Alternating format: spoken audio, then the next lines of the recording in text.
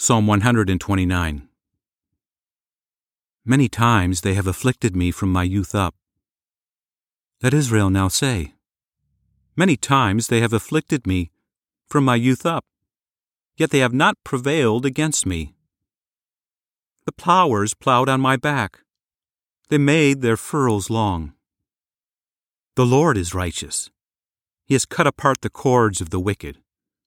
Let them be disappointed and turn back, all those who hate Zion. Let them be as the grass on the housetops, which withers before it grows up, with which the reaper doesn't fill his hand, nor he who binds sheaves his bosom. Neither do those who go by say, "The blessing of the Lord be on you. We bless you in the Lord's name."